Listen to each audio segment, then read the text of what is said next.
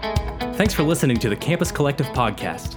As always, we pray that this resource is a helpful supplement for you, as a follower of Jesus and as an active member in your local church. We love God's design for His church, and we believe that this resource could never substitute the incredible things that come from active involvement with a community of believers. Campus Collective is a ministry of Huntington Community Church. To learn more, visit our website at huntingtoncommunitychurch.com.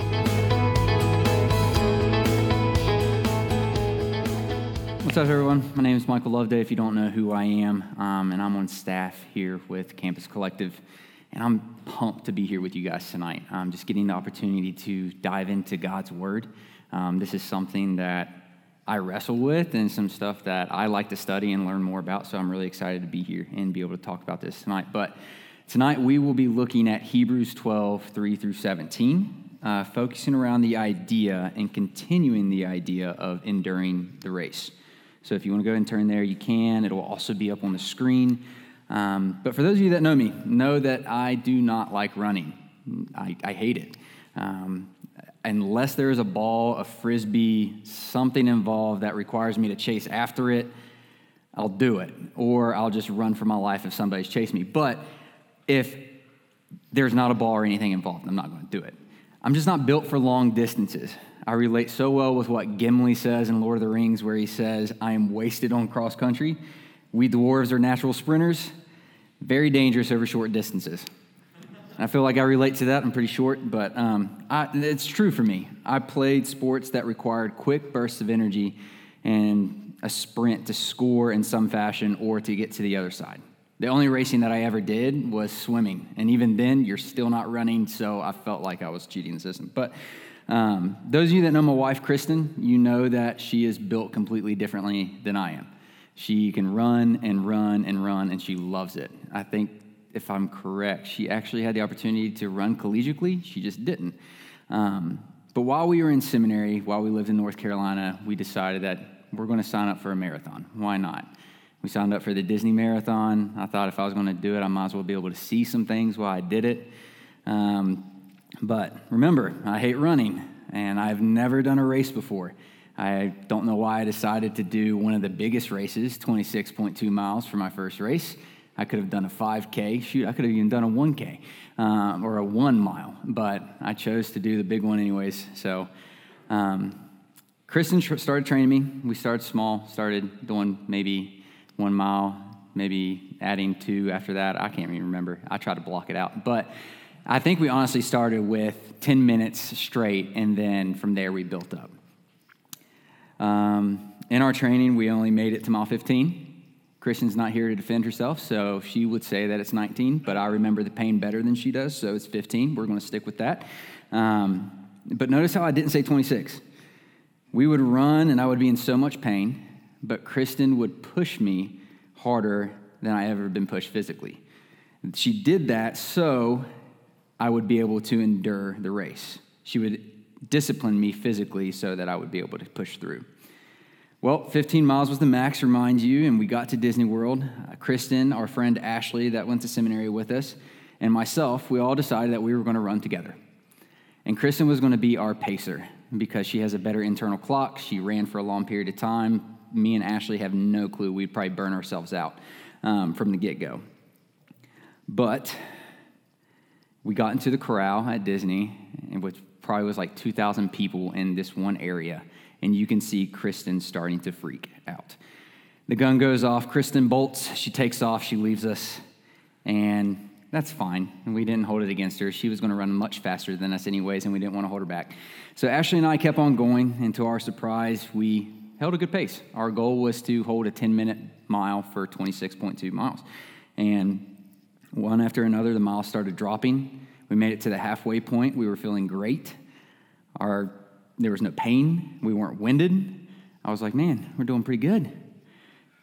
And then a couple more miles passed, 15, 17, and then mile 19 hit, and the pain kicked in. The mental game started to fail.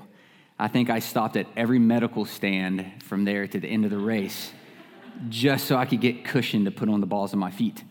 But it didn't help. But during the mile 19, all the way to the end of the race, I was like, I'm not going to finish this. There's no way. I don't think I can endure any more of this. Luckily, there was a little bit of extra discipline in the race that pushed Ashley and I along, the discipline being the balloon lady. Now, the balloon lady is the sick, twisted thing that Disney created to motivate people to move faster. But Ashley and I did not know that the balloon lady did not apply to us. It only applied to people that did the Dopey Challenge, which were the crazy people that decided to run a 5K, 10K, half marathon, and a full marathon all in one weekend. And thankfully, we did not get caught by her, because I really think I would have pushed her down and popped her balloon just so I can continue the race. But we finished. Nobody got hurt. Too bad. Kristen finished in around 4 hours. I finished around 7. And I know that's slow, but that's okay. I just wanted to survive, and I did. But I wanted to share that story with you because our walk with Christ is not a sprint. It's a marathon. It's hard, it's painful, and sometimes it seems impossible to continue in the race of our faith. But we have to understand and see in the text tonight is that we have to consider Jesus, who endured perfectly, and trust his discipline, so we can better endure and finish the race of faith. And with that main idea in mind, we have to see these 3 things to understand that truth. We have to remember Jesus. We have to understand the discipline of the Father, and we have to keep running. And my prayer for tonight is that we can clearly see what the Lord is teaching us here, so we can better endure in our walk with him and finish the race well.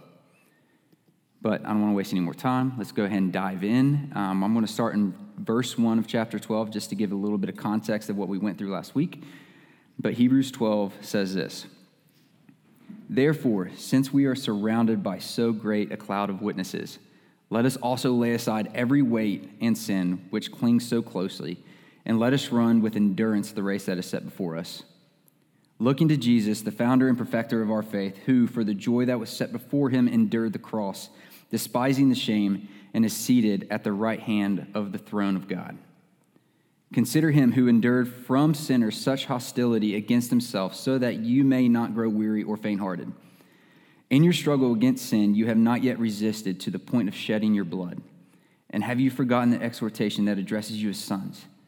My son, do not regard lightly the discipline of the Lord, nor be weary when reproved by him.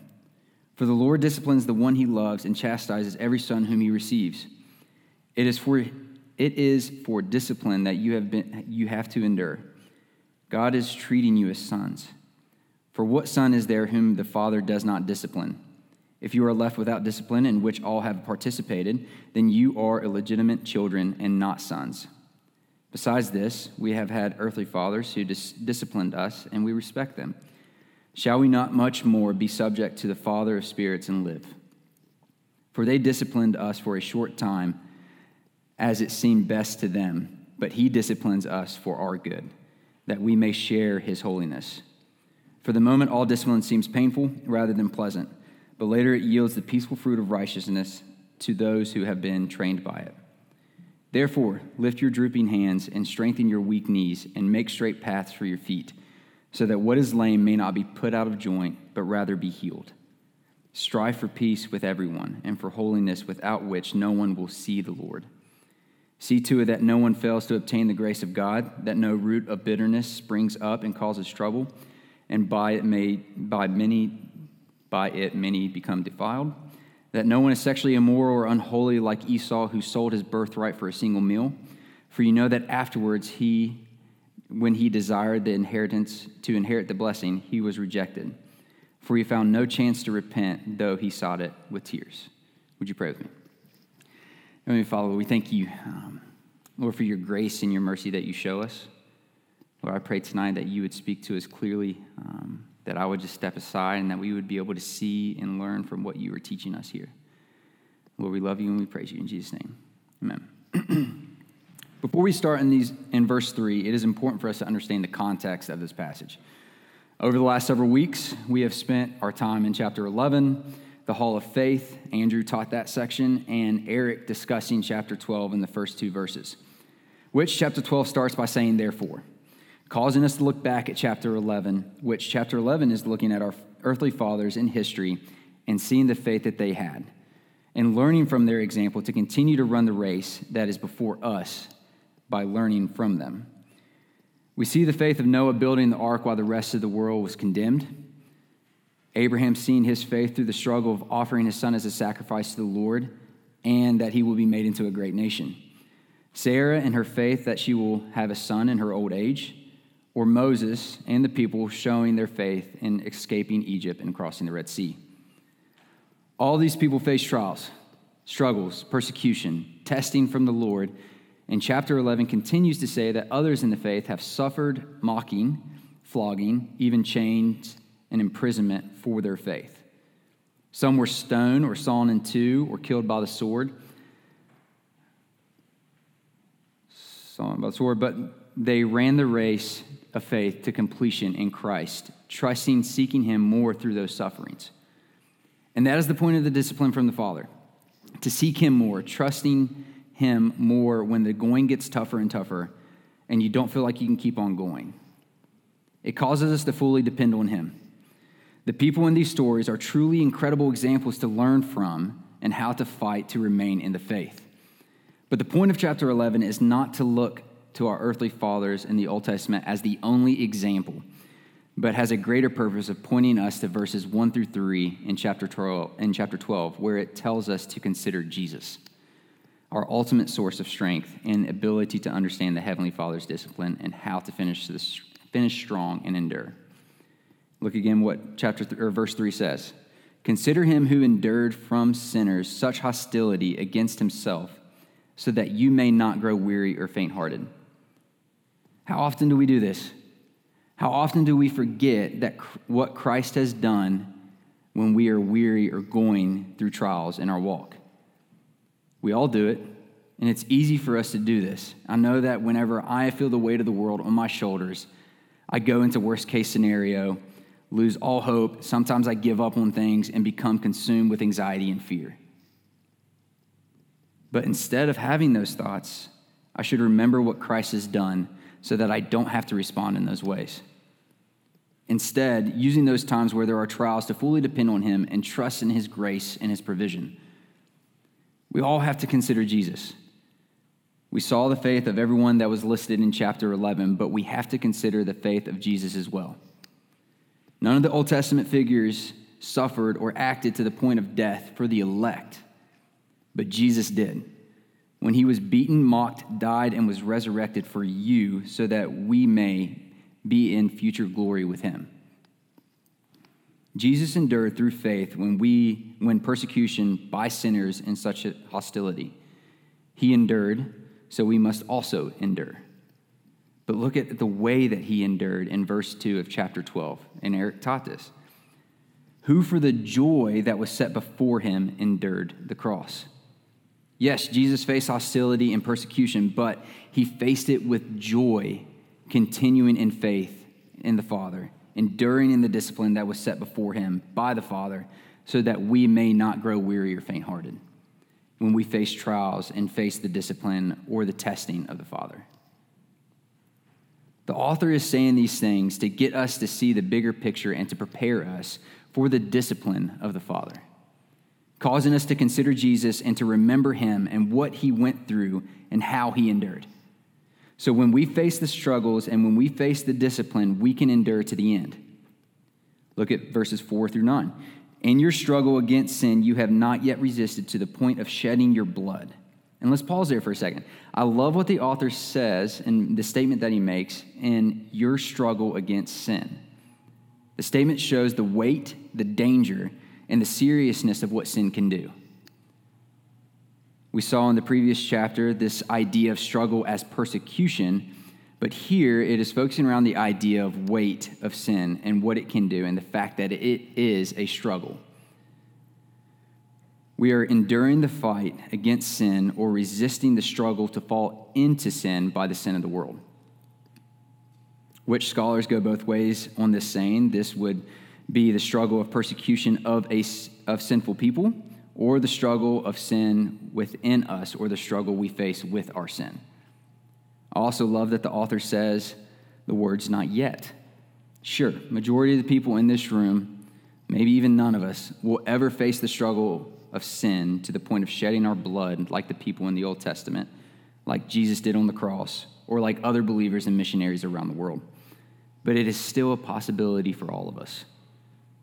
We have to remember that the comforts that we know in our everyday lives right now are not promised forever. And this makes me think of James chapter 1, verse 2, where it says, "Count it all joy, my brothers, when you meet trials of various kinds." When you meet trials, not if, but when. You may not yet have faced trials or persecution in your struggle against sin, but you will. Maybe not to the point of death, maybe not to the point of shedding your blood, but to the point where you will need to endure in the faith and fully depend on Christ and his strength. But are these trials and disciplines a direct response to our sin? Which the answer I came up with is, I don't know. And I don't think that we ever will know. And that's okay. I do, however, think that it can be unhealthy and dangerous to think or say that God acts in a karma kind of way. The author continues in verses 5 through 9, showing us the reason for the Lord's discipline. "And have you forgotten the exhortation that addresses you as sons? My son, do not regard lightly the discipline of the Lord, nor be weary when reproved by him, for the Lord disciplines the one he loves and chastises every son whom he receives. It is discipline that you have to endure. God is treating you as sons. For what son is there whom his father does not discipline? If you are left without discipline, in which all have participated, then you are illegitimate children and not sons. Besides this, we have had earthly fathers who disciplined us, and we respect them. Shall we not much more be subject to the Father of spirits and live?" And this is such a beautiful thing. The author here is speaking to a Jewish community so that people would know the reference that he is making because of their knowledge of the Old Testament. The author is quoting Proverbs 3, 11 through 12, where Solomon is communicating with his son about the Lord's discipline. And what he is saying in verses 5 through 9 is so beautiful, which some of you might think, why in the world would discipline be beautiful? And it is because everything the author is saying in these verses is leading us to get to understand the point or the reason of why the Lord is disciplining us. It's because he loves us and counts us as his sons and daughters. Do you see that? We are so loved by the Father. And maybe you missed it. Again, it says, "My son, do not regard lightly the discipline of the Lord, nor be weary when reproved by him, for the Lord disciplines the one he loves and chastises every son whom he receives." The author here is trying to get the people and us to not scorn God's discipline, because discipline is a sign of sonship. We are part of his family. He is our Father. The very presence of the Lord's discipline in a person's life is evidence that the person is loved by God. But how do we know that the trials and the discipline in our life are from God? Which is also another good question that Dustin asked me. And I believe John Piper answers this beautifully in one of his articles in Desiring God. He says, "I think my final underlying answer to the person who asks, well then, how do I know if I am being disciplined, is when they are really asking, how do I know if I have sinned? And the answer is, read your Bible. Don't base your conclusion about whether you have done something wrong or on how God is treating you, because that is going to be very confusing. Sometimes he treats you way better than you deserve, and sometimes he spanks you in order to bring it to your attention. But you can't tell which it is. And so you need to decide, am I sinning? By looking at the Word of God and discerning what your behavior was like. So how can we tell? We have to be seeking God's Word and asking ourselves, are we sinning? Spending time listening to God, examining our hearts, but remembering that the discipline is here because we are loved. And I don't want to spend too much time on this, but the author is making the assumption that all discipline is always an action of love. And that's exactly how we are to respond and understand this section. He's trying to get us to see and take the Lord's discipline as a sign of how much he loves us. Just like when we are disciplined by our earthly fathers, it shows us that they care for us and love us. And I'm so thankful that I have a dad that loved me enough to discipline my brothers and I. It showed me that he cared and wanted what was best for us. When I was younger, I would always try to touch something hot or stick my finger in an electrical outlet, but my dad would smack my hand away. Why would he do that? It's because he loves and cares for me. Or whenever I backtalked my mom, he would always give me a talking to because he wanted to show me how to respect and love my mom. My father disciplined me to show me he loves me and cares for me, and I respect him so much for that. And I don't think everyone in this room, or don't know if everybody in this room, had the same relationship with their dad as I did with mine. But if we respect our earthly fathers for the discipline and the love that they showed us, how much more should we respect our Heavenly Father for his loving discipline? And that's the reason of the Lord's discipline, to show us sonship and his love for us. But if that's the reason, what is the purpose of his discipline? And if we look at verses 10 and 11, it shows us. For they disciplined us for a short time as it seemed best to them, but he disciplines us for our good, that we may share his holiness. For the moment, all discipline seems painful rather than pleasant, but later it yields the peaceful fruit of righteousness to those who have been trained by it. The author shows us here the purpose of why the Lord disciplines us, and it is ultimately for our good, for us to be molded and shaped to share in Christ's holiness. His purpose in this is for us to yield in the peaceful fruit of righteousness. Sure, we see in verse 11 where it says, for the moment all discipline seems painful rather than pleasant, and that can be true. I didn't like getting spanked by my dad or getting the disappointed look. Actually, I almost wanted to get the spanking more than the disappointed look. But all this happened for my good. But I feel that it is so tempting as believers to complain about the discipline the Lord shows us and makes us walk through, and see that as a sign that God doesn't love us or that he has left us, which then leads to questioning God on how he is disciplining us for our good, to share in his holiness through terrible, horrific losses. And those losses could be the loss of a job, a relationship. If you have a home, it could be the loss of a home, schooling, scholarships, or the loss of a loved one. And that is the beautiful thing about this chapter in the gospel. If we look back at verse 3 where it says, consider Jesus, God was working for our good in the gruesome death of his son. If ever we doubt God's love because of our circumstances, we can look to the cross, we can consider Jesus and remind ourselves that God gave us his own son so that we might, in turn, become sons of God. And I'm so thankful for the Lord's love for me and showing us his discipline, molding us and shaping us in his character and in his holiness. And sure, sometimes that discipline is hard. It can bring us to our knees, but that is when we need to turn to him and rely on him and other believers to walk with us. This life is hard, and I see too many times where people come to know Jesus and they think that it's going to be easy from here on out. And sometimes it can be, but it's hard a lot of the time. But we have to keep running. We have to keep enduring. That is the reason the Lord does what he does, so that we can do this.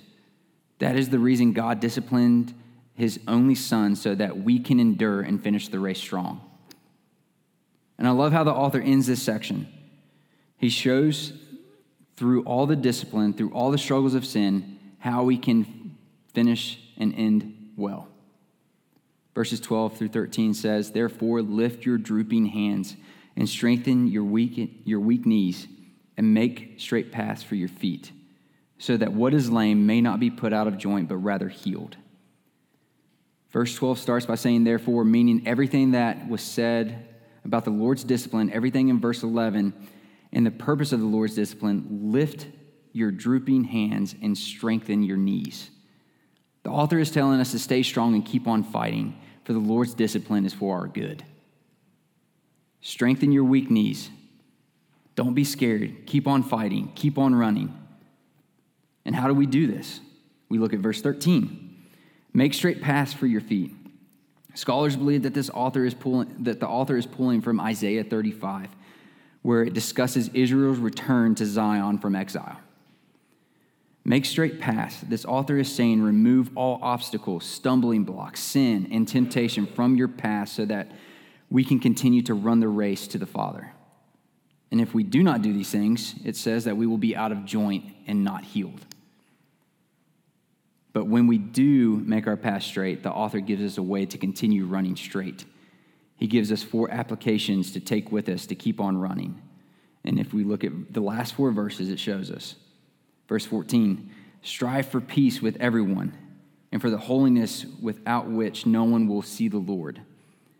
We are striving and pursuing peace, not with just the circle that we are in with or our friends, but with everyone. We are also striving to pursue holiness, which in meaning we are pursuing the Lord and fighting sin and living faithfully to him. No one will see the Lord without this holiness, which is why we must make our path straight.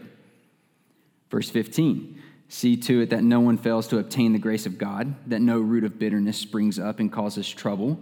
By it, many become defiled. The next challenge the author gives us is for us to watch out for one another, to keep each other accountable, to be in community, that way that no bitterness springs up and leads to sin. This is why here at ACC and Campus Collective, we push D groups and community groups so hard. We want the people of our church to be kept accountable, to fight sin, to remain fighting to obtain the grace of God. And if you are in this room tonight and you are not part of a D group or part of a community group, it is not too late. We are not meant to walk in our faith alone, but with one another, sharing our burdens, fighting to keep our path straight. The author continues in verse 16, that no one is sexually immoral or unholy like Esau, who sold his birthright for a single meal. And this is a continuation of verse 15. To take care of one another, but to live and learn from the example Esau, and to avoid being like Esau. And I don't believe that the author is saying that Esau was sexually immoral, but it was showing the seriousness of what sexual immorality brings, and that is unholiness. Esau in this section is meant to encourage us to preserve our faith. Esau gave up his birthright, which in doing so, he gave up the holy things of God. So preserve your faith, flee from sexual immorality, flee from unholiness and unfaithfulness, living differently from Esau. And lastly, the author wants us to see the warning and take it with us in verse 17. For you know that afterwards, when he desired to inherit the blessing, he was rejected, for he found no chance to repent, though he sought it with tears. And for this, I just want to quote the commentary because I think it just does a great job.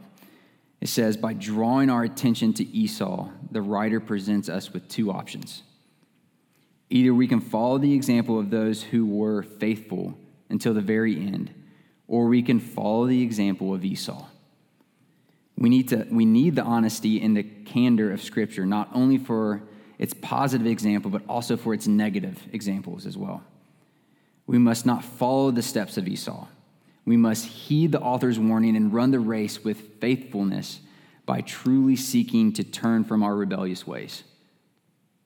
And I want to invite the band to come back up as we close and pray. But with this application in mind, we have to do them. We cannot endure the race that is before us if we do not. And some of you in this room have not surrendered your life to Christ, and you're living a life like Esau. But I want to close how we started. And this is not just for the unbelievers in the room, but this is also for the believers as well. But we have to consider Jesus. We have to remember and we have to see what he has done for us, taking our place on the cross as a sinless man, dying in our place and raising from the dead so we can have life in him. We have to consider him. If we cannot consider Jesus, if we cannot surrender our life to him and submit to him, we cannot do the ending of this section or this passage. It's pointless. It wouldn't make sense. So consider and remember Jesus and endure the race. Let's pray. Dear Heavenly Father, we thank you for your word. Lord, I pray for the people that are in this room tonight. Lord, if they do not know you, Lord, that they would surrender their life to you. That in this life, whenever the going gets tough, whenever we feel like we are defeated, we know that we have victory through your Son, that we can trust in him, that we can continue to fight, that we can endure, and we can run the race because you have done it for us. Lord, help us to continue to worship you as we continue to sing. In Jesus' name.